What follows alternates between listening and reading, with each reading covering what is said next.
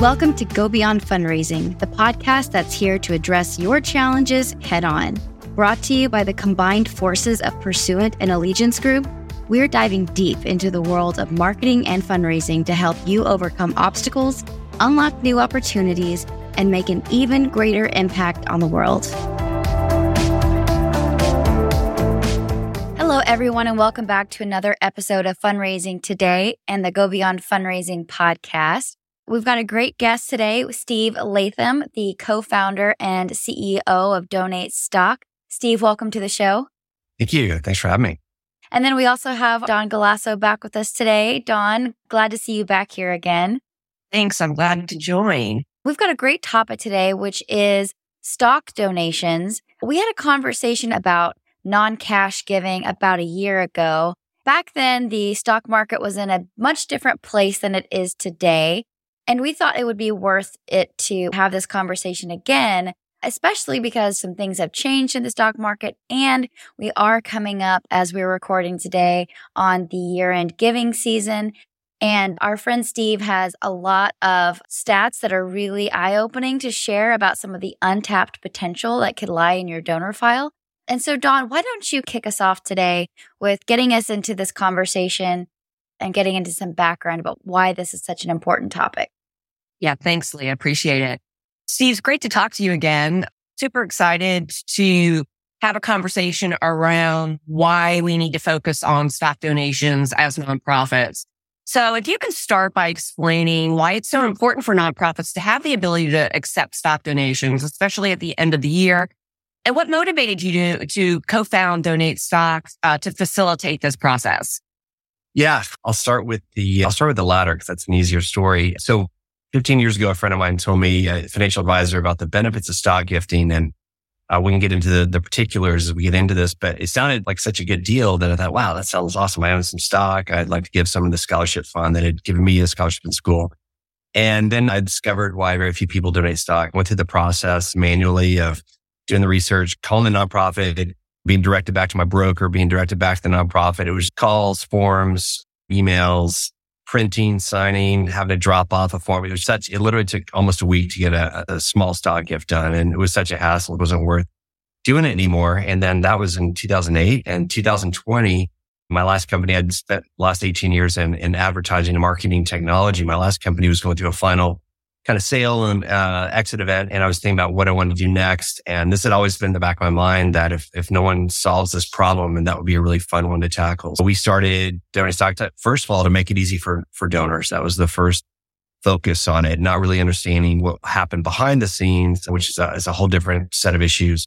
But that was really it. It was something that I thought, wow, if we could make it easy, then and remove the friction, we could unlock billions of funding for nonprofits. And that was the original idea.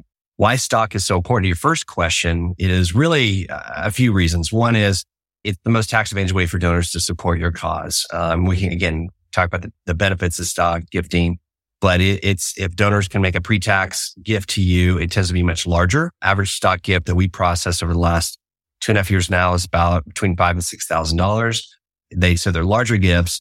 They are more tax advantage for the donors. And instead of paying taxes on it, they could actually give the nonprofit the money that would have gone to the IRS. You're not leaving money on the table like you are when you ask for an after-tax gift, like credit or cash or direct debit. So this is a way for larger pre-tax gifts to flow from where household wealth is concentrated. It's not checking accounts or credit card availability. It's their brokerage accounts. And if you can allow them to share their wealth with you and invest in you, it's a very different conversation than, can you give us $500 on your credit card?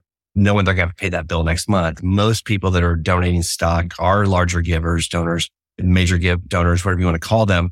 But they've been in the markets on average 10, 15, 20 years. They have massive gain. And for them to know that, one, they can share those gains with you. Two, that it's more tax advantage. And three, it's easy. That's really why now, more than in the past, it makes a lot of sense for nonprofits to lean into it.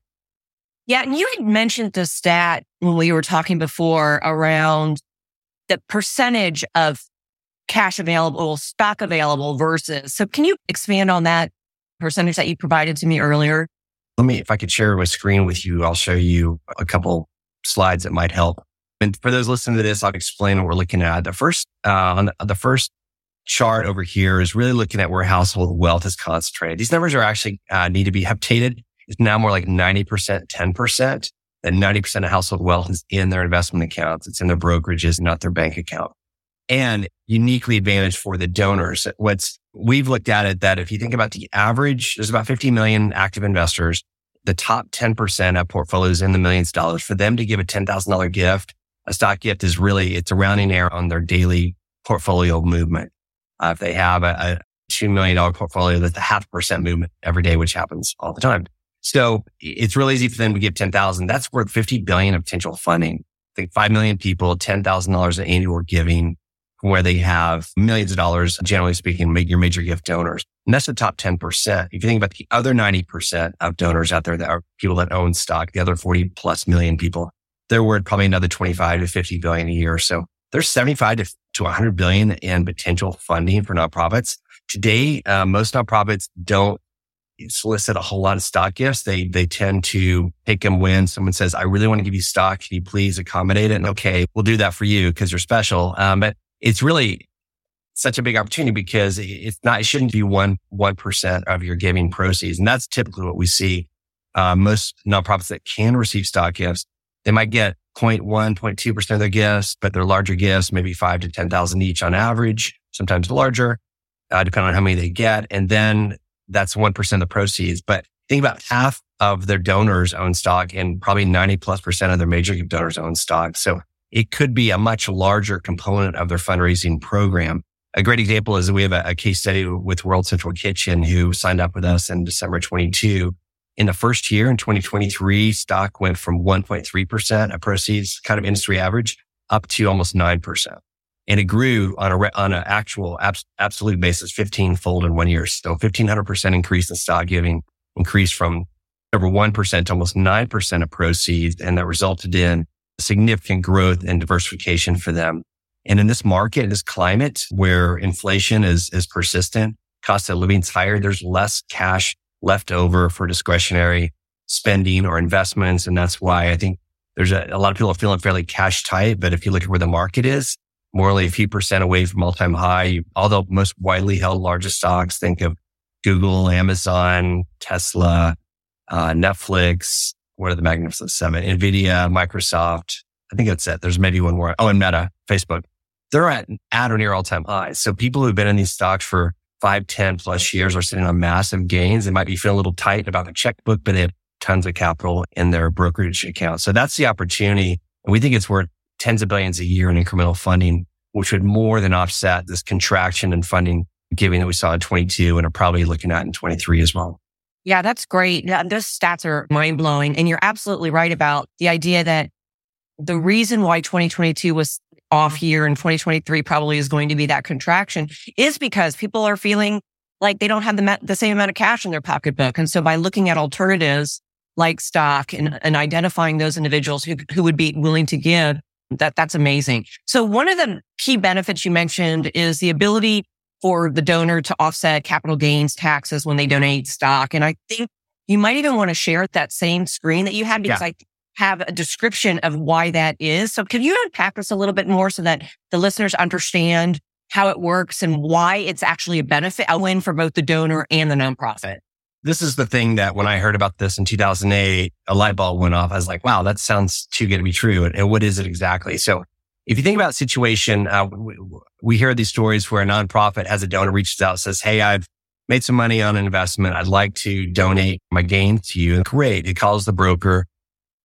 They sell the stock, deduct the tax, and send the cash over. So that's bad for the donor. It's bad for the nonprofit. Now, let's assume that someone wants to give you a $10,000 gift. If you bought Apple 5 years ago, it's up about 5x on average. So let's say you paid $2,000 for Apple stock 5 years ago in 2018. Today, it's up about 5x from that. So that $2,000 investment is worth $10,000. If you sell that stock, you're going to pay a capital gains tax of around $2,000, depending on where you live.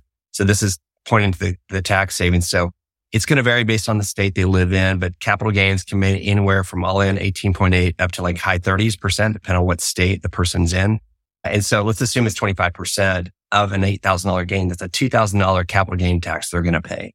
And then they can only deduct the 8,000 deduction. So had 10K, I sold it, I paid 2,000 taxes.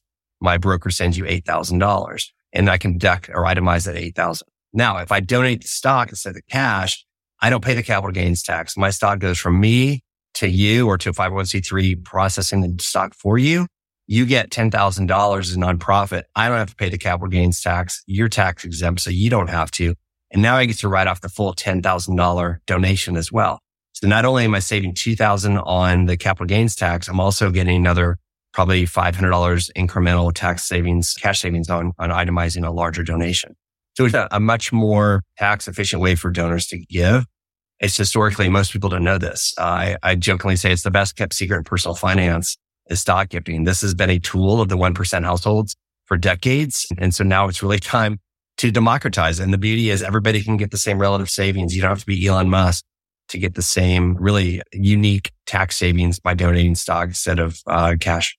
That's astounding. One of the things I think the reason why it's one of the best kept secrets is because the challenge around being able to do it, right? That's one of the things that you had mentioned is that donors don't have a lot of information on how to give stock. And then when they are wanting to give stock like you wanted to in 2008, the complexities around it are so hard. So can you share some best practices or solutions nonprofits can use to handle stock donations more efficiently?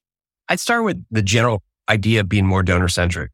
Meeting them where they are. You're hearing a lot more about that. We can't treat donors as a monolith and we send you a request by mail and you send us checks. Like that model does not work anymore. First of all, if you think about your donors should be able to support you how they want, when they want, whatever form of currency they want, and you should make those options available to them.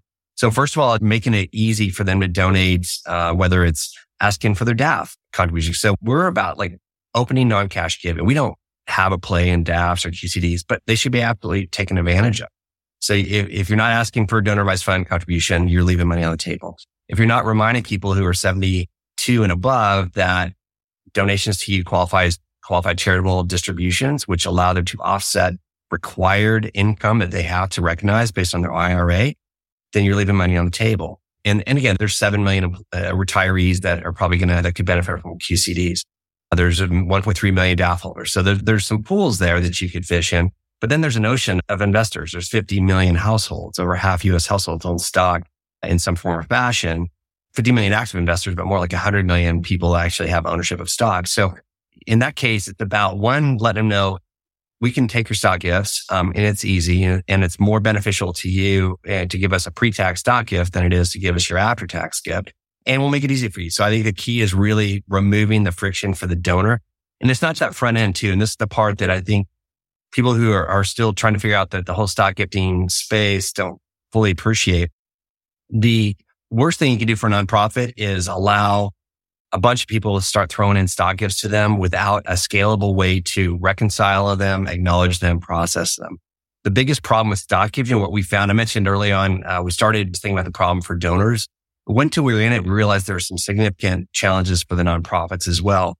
The first and foremost, biggest challenge is you don't know whose stock it is. When the stock hits your account, it does not say, this is Steve Latham's stock. It says 10 shares of Apple showed up in your account. Oh, and 5 shares of Apple and another 8 shares of Apple. It's at an all-time high. You'll see people donate. NVIDIA had a massive run this year. We saw a lot of people donating NVIDIA to the same causes. You don't know whose stock is whose. And so one, it's hard to reconcile, first of all, even if who was planning to send you stock, because a lot of people give the same stock. 20% of gifts that we processed are Apple, Microsoft, or Tesla. So when you have a lot of people who own the same stock, the most widely held largest cap stocks, you end up with not knowing who's is who. The bigger problem is when the donor assumes, because they filled out paperwork for their brokerage and went to all the hassle to document this for Schwab or whoever, they assume you know that it came from them and you don't. So then they're sitting there waiting for acknowledgement, a thank you note, a letter, an email, something, maybe a call. Thank you for that 5-figure stock gift. And it doesn't come. And then the donors have a bad experience. So even if you make it easy for them to donate, but you don't have a system on the back end to be able to reconcile those gifts, quickly acknowledge them, quickly let them know we received your stock. Most of the time, nonprofits find out someone did, sent them stock because they call them up, say, did you get my stock? Did you get my stock? I sent it to you. And they're like, what did you send us and when? And we'll go check. And then it's research and talk to your treasurer to log into your brokerage account. It's a broken and biased process is what it's been. It's been a 1% solution highly orchestrated donations to date. So by making it easy for nonprofits to reconcile and acknowledge gifts at scale, and that's a key part of our value prop for the nonprofits, is we can handle all that for them. And so when you ask what are best practices, you have to have a scalable way to reconcile and acknowledge gifts. And that's the hardest part because of the lack of information about the donor. So you said something that blew my mind right now, that right now, most nonprofits, if they get a stock gift, don't even know who gave them the gift, right? And so it's like, we're always talking about stewardship and acknowledgement and thanking and all the things. You're accepting these gifts potentially that you're not even letting somebody know that you received it and thanked them for it. And that's, to me, horrifying, right? Creates a donor relations problem. So without naming the organization, the top 10 nonprofit that I'm speaking with about a year ago we met, and they're like, we have a challenge because one, we get quite a few stock gifts. Our development team wants more stock gifts because they're bigger, helps us hit our goals. Our treasurer wants more. Problem is our operations donor relations team are struggling under the weight of what we already have because we have all these people that we can't acknowledge. We don't know they sent us their stock. They assume we got their information through the brokerage and we don't. So it creates a donor relations problem if you try to scale their stock gifting without a back-end process. And this was back to World Central Kitchen, a great case study. When we onboarded, we said, do you want to receive the stock in your brokerage account, or would you like us to process it through a 501c3 that we set up, Donate Stock Charitable, to convert the stock and send you the cash? And they said, we have a Fidelity account, send it to us. A month in, they're like, no, Mas, we can't process these. We're having to hire temps to go through and look through records of emails of people that have contacted us who said they might donate stock, or they had their brokerage information on their website, which is a disaster because then people get the information and send it. And again, assuming that their information travels. A month in, they said, you know what? We don't have a huge G&A staff. We're trying to feed people in Ukraine and Eastern Europe. Can you handle it for us? So we took over all that for them. And really all we do is we send them money. We process their stocks, acknowledge the donor, send them an acknowledgement letter on behalf of World Central Kitchen. And we send them the cash in days, not weeks or months after the gift is made, so they can get it to put it to work and have impact immediately. So that's really a critical part of it, is the ability to scale that. That's why the front end solution doesn't work, right? It's good to remove that front end friction for the donor, but you can create a bigger problem for your donors on the back end because they get really anxious. They send you $10,000 in stock that leaves their account and they don't hear from you that you got it. This is not a $100 credit card that can be reversed by disputing. This is stock goes out into the ether. So that rapid acknowledgement is absolutely critical. But if you do that, and you're the only one asking me for stock, I've got a lot more. Now you stand to gain a lion's share of their brokerage accounts and divestable assets.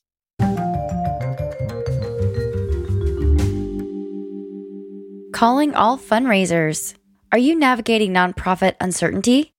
Say goodbye to guesswork with the 2023-2024 Giving Outlook, your lifeline in these unpredictable times. Get expert insights, industry trends, and fresh ideas to boost your fundraising game. Sign up today and unlock a treasure trove of knowledge. Don't miss this chance to connect with fellow professionals and supercharge your strategies. Visit Pursuant.com and TeamAllegiance.com to download the latest Giving Outlook today.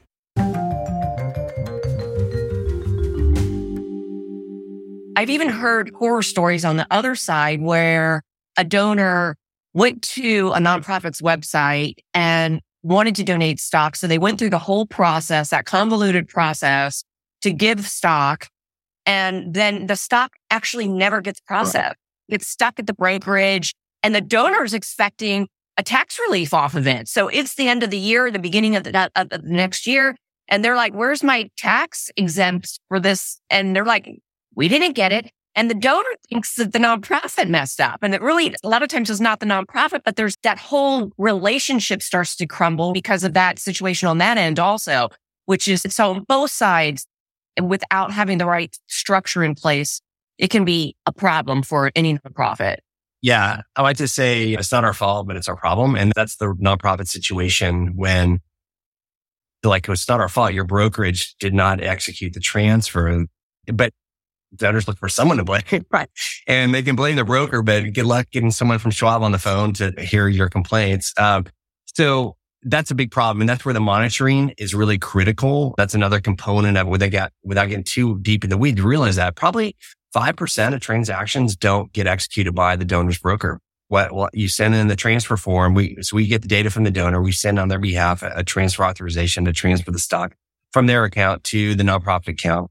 But their broker still has to manually process that, enter that, confirm it. And if they drop it or it falls through the cracks or they're too busy to get it done, then it gets lost. And like I said, the calendar, it turns when it turns. If they don't get their donation in, it gets processed on a certain time, then they're out of luck. So that's a big part of it. We actually built in monitoring. If the stock has not been received in 5 business days, we're contacting the donor, like, the stock has not come in. Please check your brokerage account, make sure it went out, because there's a chance that your broker didn't execute the transfer.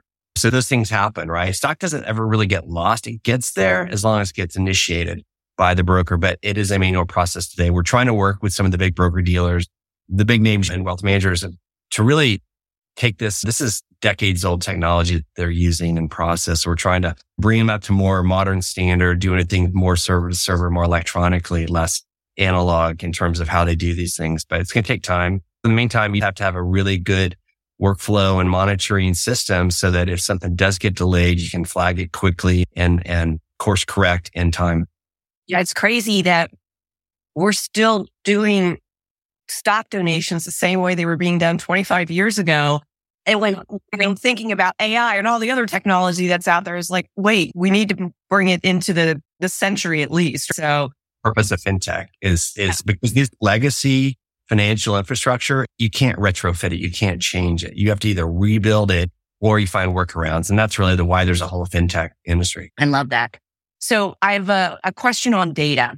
Obviously, with me being the Giving DNA guru over at Allegiance and Pursuant Group, is there data that you guys have found that helps nonprofits potentially identify? I know there's a large group of people, a huge percentage of individuals within the United States have some kind of stock.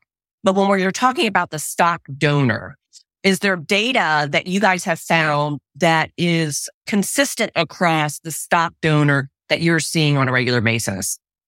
There is. We started compiling some insights about donors several months ago to try to better understand what does a stock donor look like demographically, socioeconomically, behaviorally. So actually, let me pull up another info sheet we have here that happy to make available to as an attachment if you guys can do that, maybe for the video or the podcast. But this is data we were able to glean by processing our donor data to really get some insights about donors. Is that coming through okay?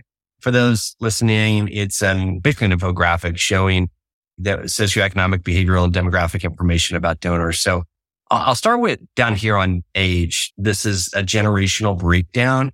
So 10% silent generations before 1946, about 40% are boomers, 35% Gen X. So people who are basically 47 and up account for about 85% of the stock gifts that we've processed today. And that's about close to 1,500 gifts.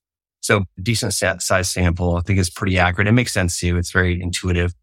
Gen Y, we see a small number of them and a few Gen Zs, but it's 85% people, let's say late 40s plus, with a big mix between Gen X and boomers. But the boomers and silent are still half of stock donors. Again, these are people who have been in the markets for decades. We've seen the purchase date on stock when it comes in, and people are donating stock they've held 10, 20, 30 years sometimes. So it's, especially if they got it as compensation, receive stock compensation from their companies and their cost basis is zero, then they've got a bunch of it. And it's a great way for them to reduce concentration and harvest some gains. The average giving capacity looks like a major gift donor, 25,000 plus per year. That's like total giving capacity across channels. Again, we know stock to date is a very small percentage of that. It's also people who are highly likely to make major gifts, recurring donors, event attendees. So think galas, golf tournaments, events where you spend money to come and look good. They're highly correlated with those. Most people who attend your gala are stock owners and can donate stock and give you a lot more, not just for that table or for their sponsorship, but in auctions. Think about using stock as anything you can use cash or credit for. Almost 100% household owners, almost half have children. And this is low, I think. It's not about the dollar amount of the average home of 700,000, because this is again across the entire country, right? You have some really high priced real estate, some lower priced, but they're basically double the median value for the area. So that's more the way to think about that. The average stock donor has a home that's 2x the average of the median for their area. What is this? Almost 80% are either graduate or bachelor's degrees. So educated, 60% married, fairly politically interesting. I don't think it shocks anybody. There's higher propensity for people who are leaning left to support nonprofits than on the right Republicans. If we have to be binary, Democratic or Republican, it's about 45% Dem and about 20% Republican. I guess the rest is independent. States, this is again, probably has to do a lot where wealth is concentrated. So California, New York, Texas, Florida, the Carolinas, Colorado tend to be where we see the most today. And then interest, they like nicer things, food, wine, videography. We're not sure if shooting is gun shooting or photography, probably not photography. I don't know what that is. I just thought it was an interesting one in there, but travel, golf, scuba, etc. And then channel responsiveness is interesting. 77% respond to social, about 72% through email. Direct mail is still a big component, but I think it's probably skewed for older demographics. So the older they are, the more likely they are to actually read their direct mail and respond to it. But you look at phone, online advertising, even SMS, you get pretty high response rates. So there's no one way. I think what tells you there's no one way to contact a stock donor. They're not a monolith. They're going to be up and throughout the spectrum. But generally speaking, they're people who are going to skew older, have assets, own homes that are twice the value of the median, and are, generally speaking, generous people. That's why they're in the donor universe in the first place. I love that. Even the communication preferences to me that's your omni-channel donor too, right? They're responsive across all the channels, which is that omni-channel donor, which is always a higher value donor anyways. So I think that aligns with everything else we've been talking about up to this point. You got to think about, again, meet your donor where they are, right? Communicate with them in the mode or the medium that's best for them. I find myself, I don't know about you all, but I find myself saying, send me a text about something versus email because I get so much junk email and I miss important things. So if it's a doctor's appointment or a bill's past due, please text me. That way I won't miss it. So I'm more increasingly finding myself opening up my text to other things too. Text me. Like it's easier to SMS me, receipt, etc. My emails, information overload. So I think, but I'm 54. I'm not a millennial. I'm not a millennial. So I'm square in the Gen X camp, and I probably lean a little more tech than others. But at the same time, it's about ease and efficiency and what makes my life better. And I think that's even my mom. She responds to text, and she's definitely in the higher end of the boomer side. So I think it's rethinking who is your customer, your donor. How do they want to be engaged? How do they want to give? What's the most advantageous way for them to support your cause? And make sure you're making those options available to them. I think that's really one of the big takeaways of when we come out of this contraction in individual giving. There are fewer donors. I don't know if you saw the Bank of America study came out earlier this week. It is a sad diagonal down line, down and to the right, number of donors of even affluent households and the rest of the population. Fewer donors. Historically, the last few years been increasing reliance on the mega donor and the large gifts to make your budget. When those don't show up, and your base isn't continuing to make recurring gifts. I think even amongst recurring donors, there's only 60% retention in 22. So there's too many causes that are engaging people. And if you're not doing a good job of engaging and stewardship and building that relationship over time, you're at risk. And I think you can't take your base for granted. You got to engage those people and those everyday donors, make sure they stay involved and active, as well as make it easy for them to give different ways. On a tangent, but we can talk about this stuff for hours. I love this. As we wrap up, I would be really interested. You talked about World Central Kitchen and the success that they've had. Can you give us a little bit of insight of the things that they changed from working with you that helped with that success? Yeah, an easy button for doing stock gifting. Think of us as PayPal for stock gifting. So what used to be a painstaking, laborious process, now for the first gift takes maybe 5 minutes. Subsequent gifts take 60 seconds. You log in, you said, I want to give my 10 shares of Apple, another 5 shares of NVIDIA to this cause, and you can sprinkle it around or concentrate it. Make it easy, I think, is really the key there in removing that friction. And it's a fun thing to do. It's the epitome of generosity. It's like, invested well. I've earned returns. I'm going to share my winnings, my gains with the causes I care about. And if you make that easy for me, I'll do that a lot. And that's where we find 20% of our donors now have made on average 3.5 gifts. So it's a high recurring transaction. We're seeing now people coming back in this Q4 start making their stock gifts again. We're starting to see old names reappear. People, I think at the end of the day, people are rational and logical. If you make it easy for them to support you in the ways they can and the ways that are most advantageous, you're going to see, great results. We have, speaking of other nonprofits, I was thinking about a couple down in Florida, one called Chapman Partnership. They signed up and it was last ditch, like early December. They sent an email out to all their donors saying, hey, by the way, we could take stock gifts. And they had 6 figures in gifts within a week. It was people like, wow, we didn't know you did. They never had before. And I've got a lot of stock, especially people who are on fixed income and may not have a lot of cash, but they do have their portfolios that they have to get rid of at some point. That's an example. Another one called Put Stock in Children. That's another one, which I really like. Their name is like Put Stock or Take Stock in Kids, something like that. And they did the same thing. 5-figure gifts came in by letting their donors know. And these are the ones I hear about personally because the people I know reach out, but it's not a big leap. So it's about making it easy. I think that's what World Central Kitchen found. Make it easy and be responsive quickly. That's the key to making people comfortable with their stock gifting and making recurring gifts. And I think there's one other thing you said that's important that in addition to that is let people know you accept stock gifts. Because a lot of times, if you are accepting stock, even in the traditional way, it's below the fold is the way I like to say it. So they don't find it on your website. It doesn't become easy to find. So if to your point, those nonprofits that you said at the end of last year ended up with large, decent stock gifts at the end of the year, it was because they said, hey, we take stock, right? Otherwise, they wouldn't have given in that way. So I think that's the third point that we'll wrap up with this is that make it easy. I can't remember what the other one was and let people know.